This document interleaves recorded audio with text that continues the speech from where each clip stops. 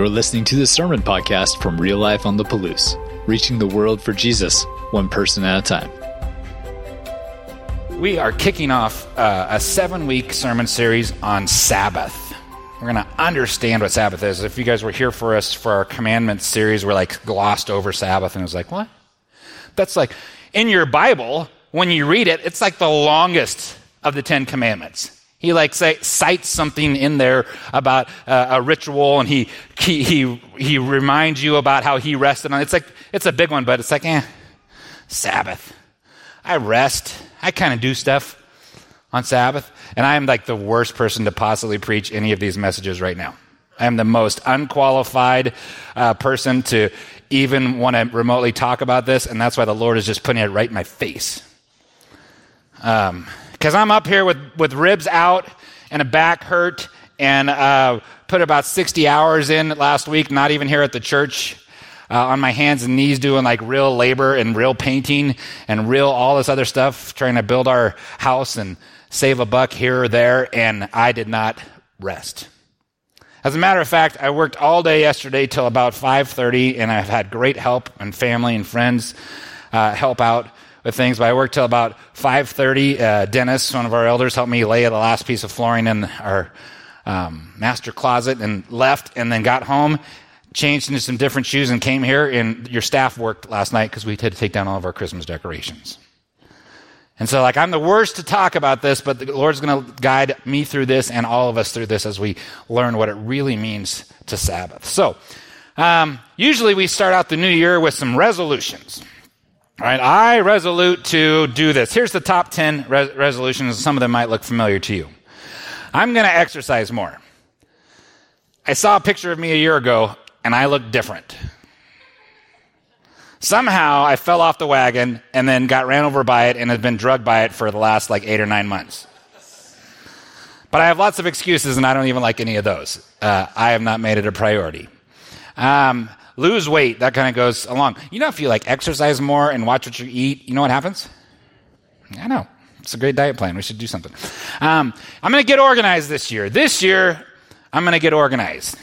So for us and our family, that means that we're not going to look through the red tub on the floor for spices. Because that's what we do now. I'm like, it's in the spice tub. I'm like, okay, flip this over. Right? Now we're going to get organized. I can't wait to get organized. It's going to be great. I'm going to learn a new skill or a hobby. Okay, cool. That's a good idea. We should learn something new. Live life to the fullest, number 5. Save more money and spend less money. I've never made that resolution. Quit smoking. Good thing. Not my problem yet. Spend more time with family and friends. Ooh, that's a good one. That's a good resolution. One of the things that I found in my previous career, I worked with folks that were 55 and older, and I had thousands and thousands of appointments in the insurance business that I would sit with somebody for 2 or 3 hours and find out about their life.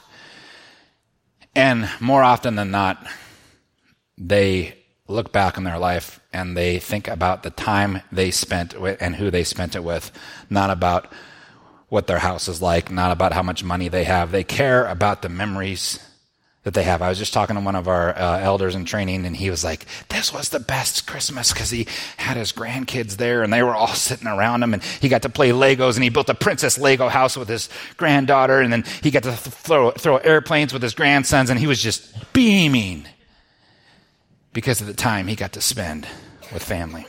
That's a good one. Some people want to travel more. I don't think we're really doing that right now. Some people want to read more. Different things. So what if we as a church had a resolution to understand one of God's greatest gifts to us in a new way?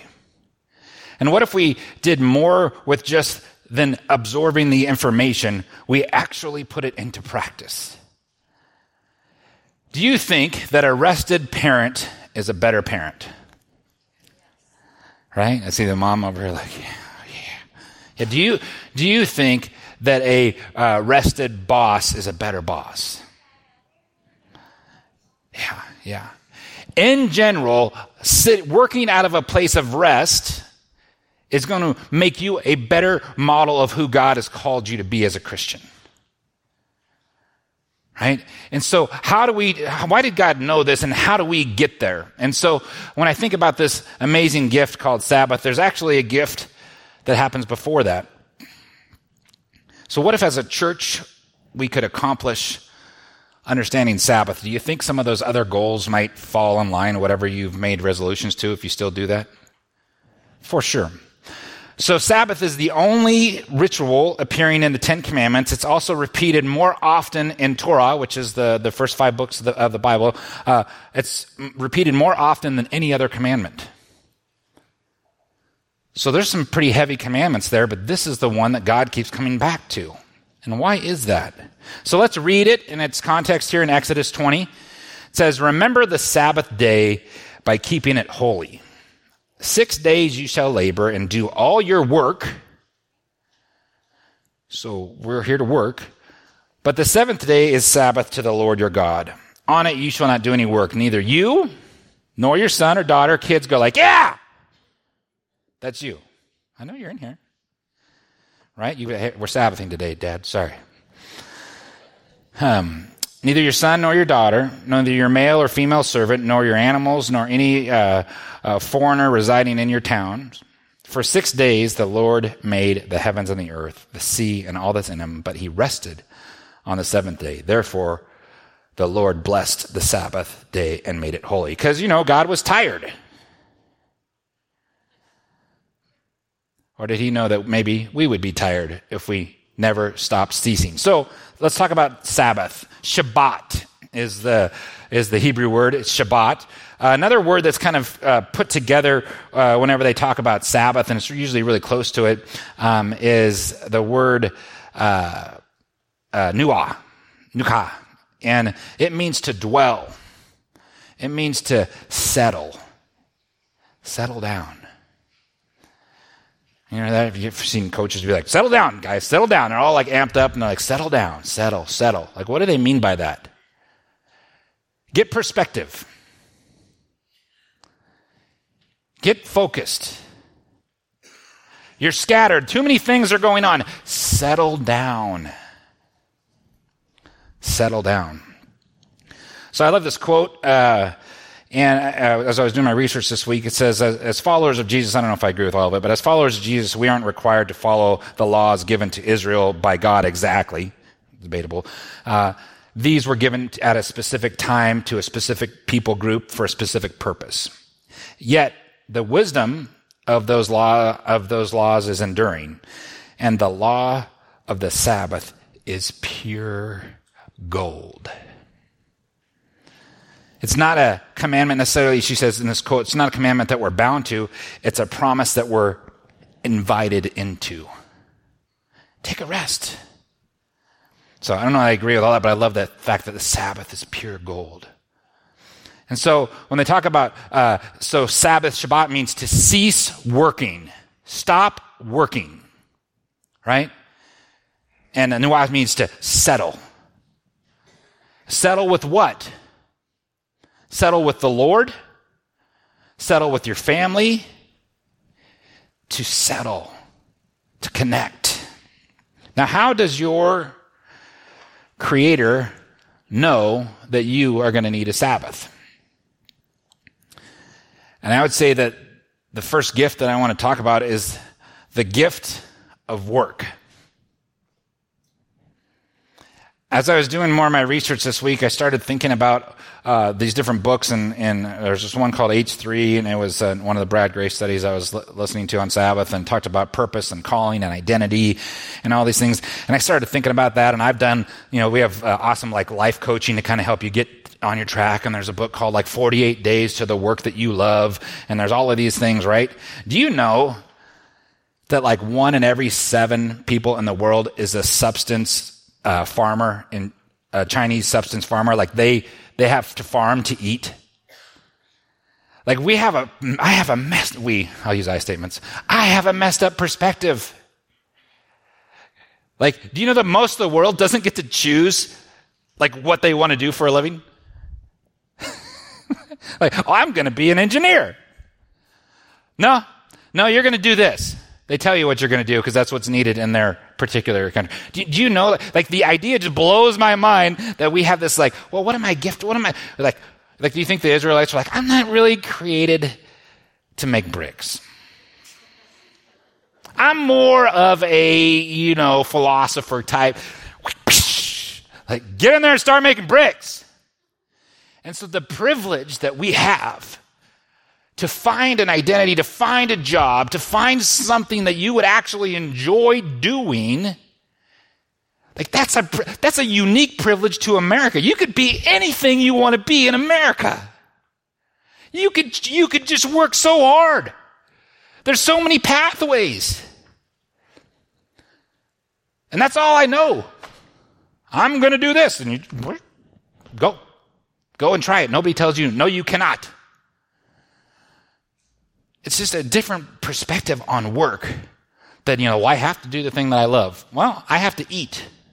I was thinking back on my time in the insurance business. Did I love selling insurance? When I was a little boy, I was like, someday I want to grow up and I want to sell insurance. Said nobody ever.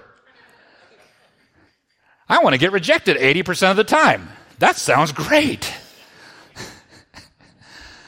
You know what I loved about insurance? Is I did get to help a lot of people, but it provided things for my family that I thought were important.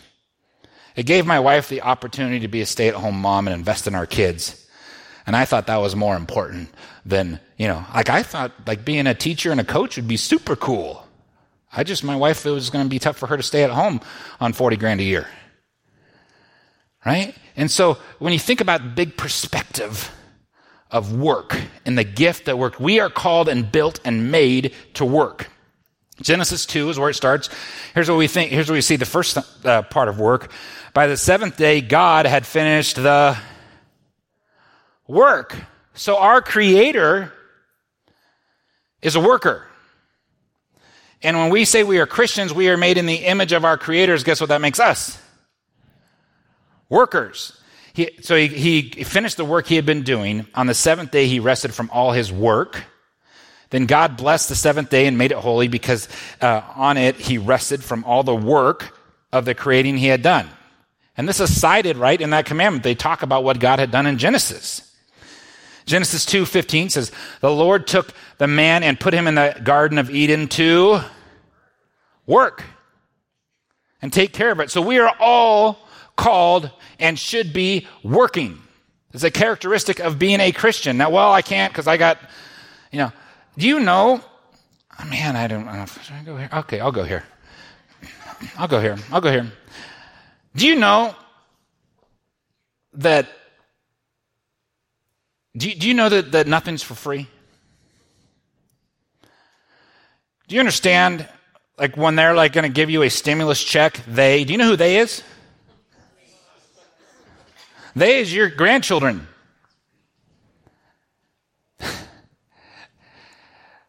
What does our government make? How do they produce income? They take it from you and me. Right? And then give it back to us somehow, and it's a gift. Oh, thank you. Hey, thanks for... Wait, I don't know. Like, was that good? I never felt so guilty a while back when we got a stimulus check. I'm like, this is like, did I just put a nail in the coffin of my kids and grandkids? They don't make anything, folks. Right? It's taken from someone. And so we're called to work. We're called to work and produce and do great things. And you should work so hard that you need a Sabbath. Having a work ethic, being around farmers and being around different athletes, like, coaches and people, look at work ethics. What is their work ethic? That's something that you should look at. That's something that God looks at us as Christians. What is your work ethic? So we're called to be working. Both the Old and the New Testament of the Bible speak highly of work and condemn laziness. No one owes you anything. You're in a spot where you can go work and get it. And I know there's lots of reasons and we have all kinds of things. Like, cool, okay, but like everyone should work at McDonald's, like my daughter. Like you do work, right? Do some work. I noticed this with my nephews this weekend. Their work ethic picked up as their dad and I started helping them get involved in laying flooring. Right? They worked hard. I'm a firm believer in a hand out, not a hand, or not a hand out, but a hand up. Come and join me. Let's go together. Because what I've seen in my previous world is when people lost their identity, and if their identity was made in what kind of work they did. When I worked with retirees, if they just go home and sit at home and have no purpose, it's a short retirement. Because we're built to have purpose. And I've seen great examples of this with the people that we're connecting, that we live with now. One of our elders, I'm like, hey, Dennis, what are you doing today? Oh, I'm going to deliver furniture for Real Needs. Oh, he's retired. Yep. I get to walk up every day and see my dream. Dennis and Connie sitting in their recliners, having their cup of coffee. I'm like, man, someday. But they don't just sit there all day and have coffee and do nothing. They're workers. They're still working even though they don't have to work for money. They're working because they're called. We all have a job. You know what all of our design is? Everyone in here. You know what you're designed to do? Glorify God. You were designed to point to a creator who does some amazing things in people's lives. Give people a hand up. So here's a piece of text. Paul's writing this in 2 Thessalonians, and it's a warning against idleness. Is what the title said in my Bible, was a warning against idleness. In the name of the Lord Jesus Christ, we command you, brothers and sisters, to keep away from every believer who is idle and disruptive and does not live according to the teachings you've received from us. What's the saying about idle hands? Isn't there a saying about idle hands? Does anybody know it? Idle hands what? Idle hands are the devil's workshop. So, but I don't have idle hands. Oh, I did good on my game. Isn't that cool? Like, I'm so awesome on my game, I'm busy. You're fooling yourself if you think you're winning because you're winning a game on your phone or on, maybe beat up the PlayStation 5s and whatever else we have. It's fun. That's fun to do that. But if that's your life, idle hands are the devil's workshop, right? Do something. Do something in life. Be excited. Accomplish something. Have a goal. Have something that's scary that you might even fail at. But taking swings.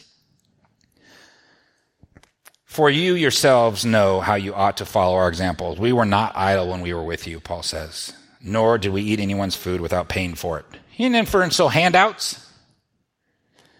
On the contrary, we worked night and day, laboring and toiling so that we would not be a burden to any of you. Christians, when we do our job, we take care of things. You know what? People should come to the church for help, not to the government for help. Man, I'm just way off. I know I'm going crazy up here. But you should come to the church to get help, not to the government. Right? Wasn't its original purpose to defend our borders and regulate interstate commerce? Correct?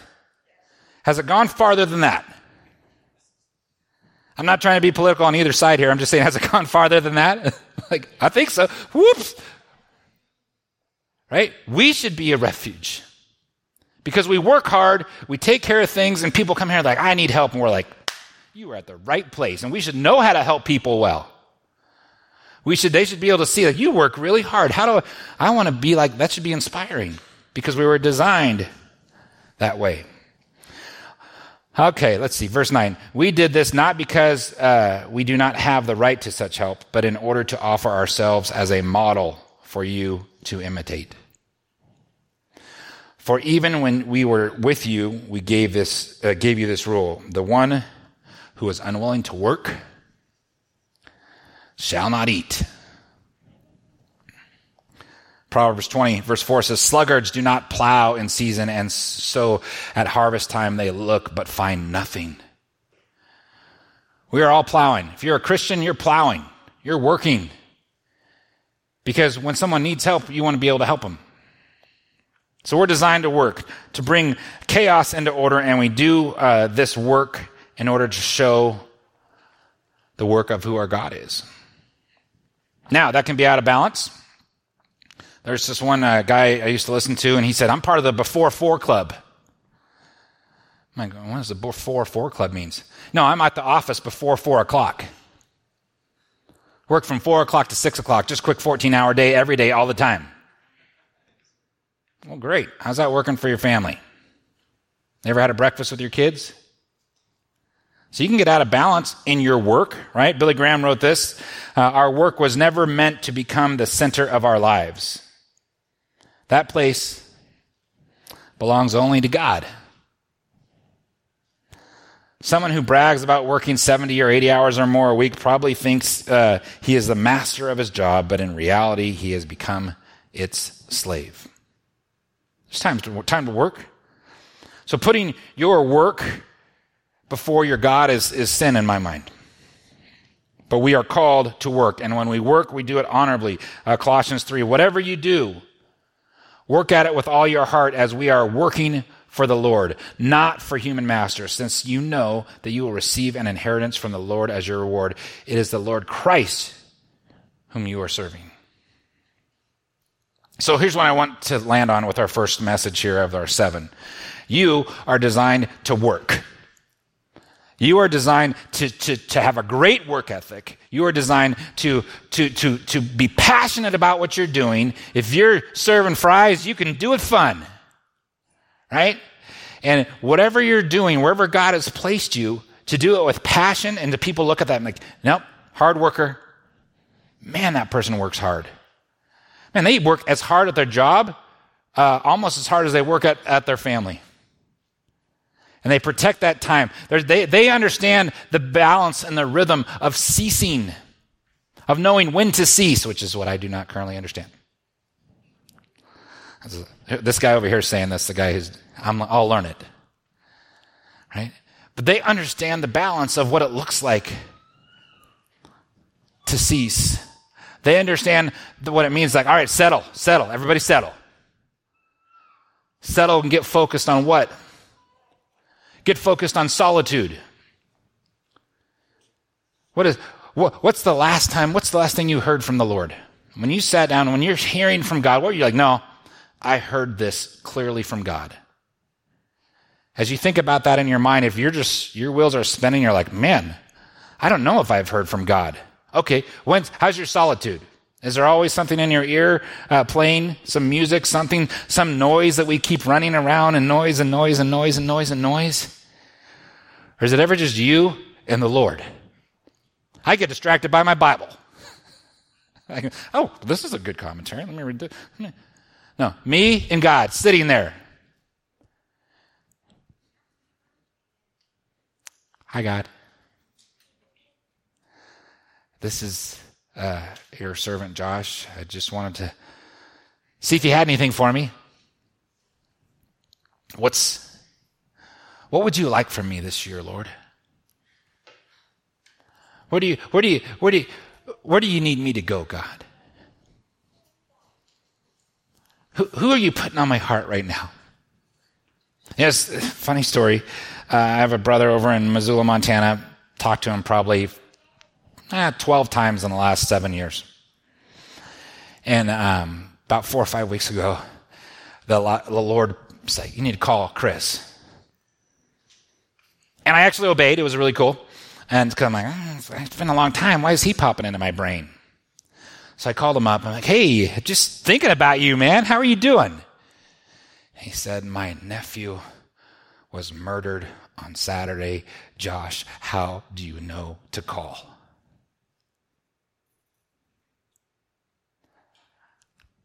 Because I was listening to God.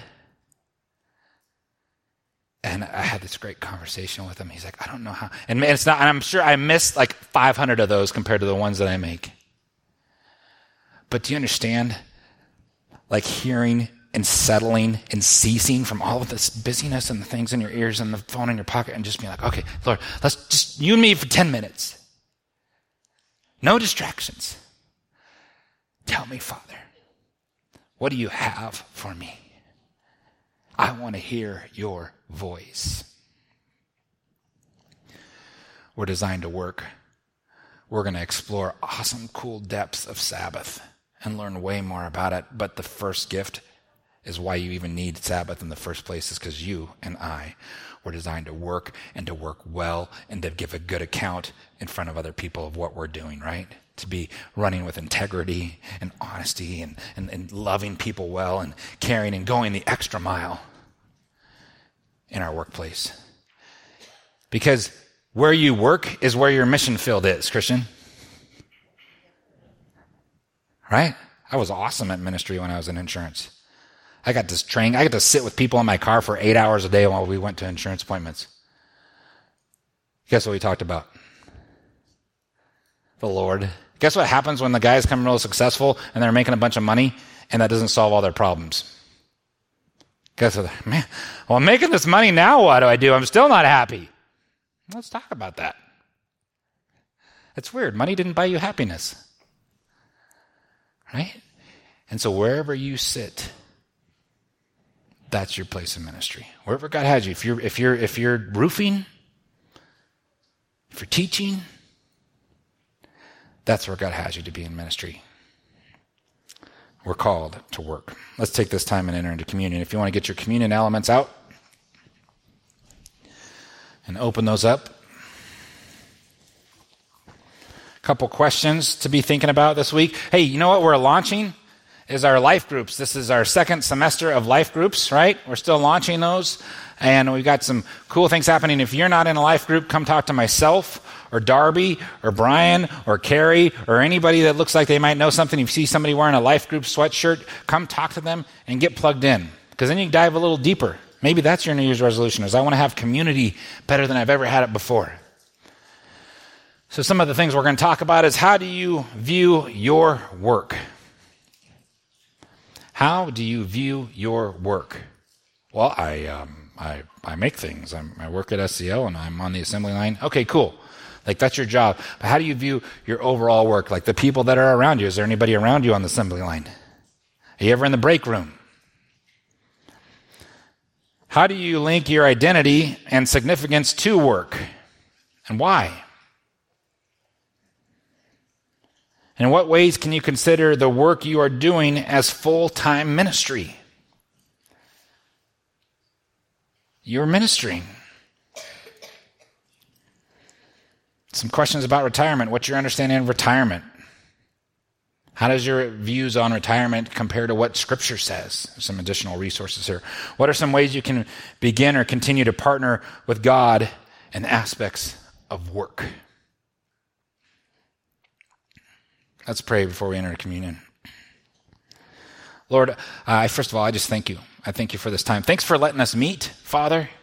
Thanks for keeping us safe. Ask for your hands of health and blessing all upon this people in here, everybody online, that you would just protect this body in a mighty, mighty way. Thank you for the privilege of letting us meet, Father, letting us sing. Thank you so much for letting us sing. God, we come to you understanding that we were designed and created to work, and that we are to work to the point of needing a Sabbath. Help us open our minds and our hearts. Help us dive in and not just acquire knowledge about the subject of Sabbath, but actually apply it into our lives and change our family legacy as we understand this going forward. And I say that in Jesus' name. Amen. Thanks for checking out this message from Real Life. You can find out more about us by visiting liferotp.com and connecting with us on Facebook and Instagram. Until next time, have a great week.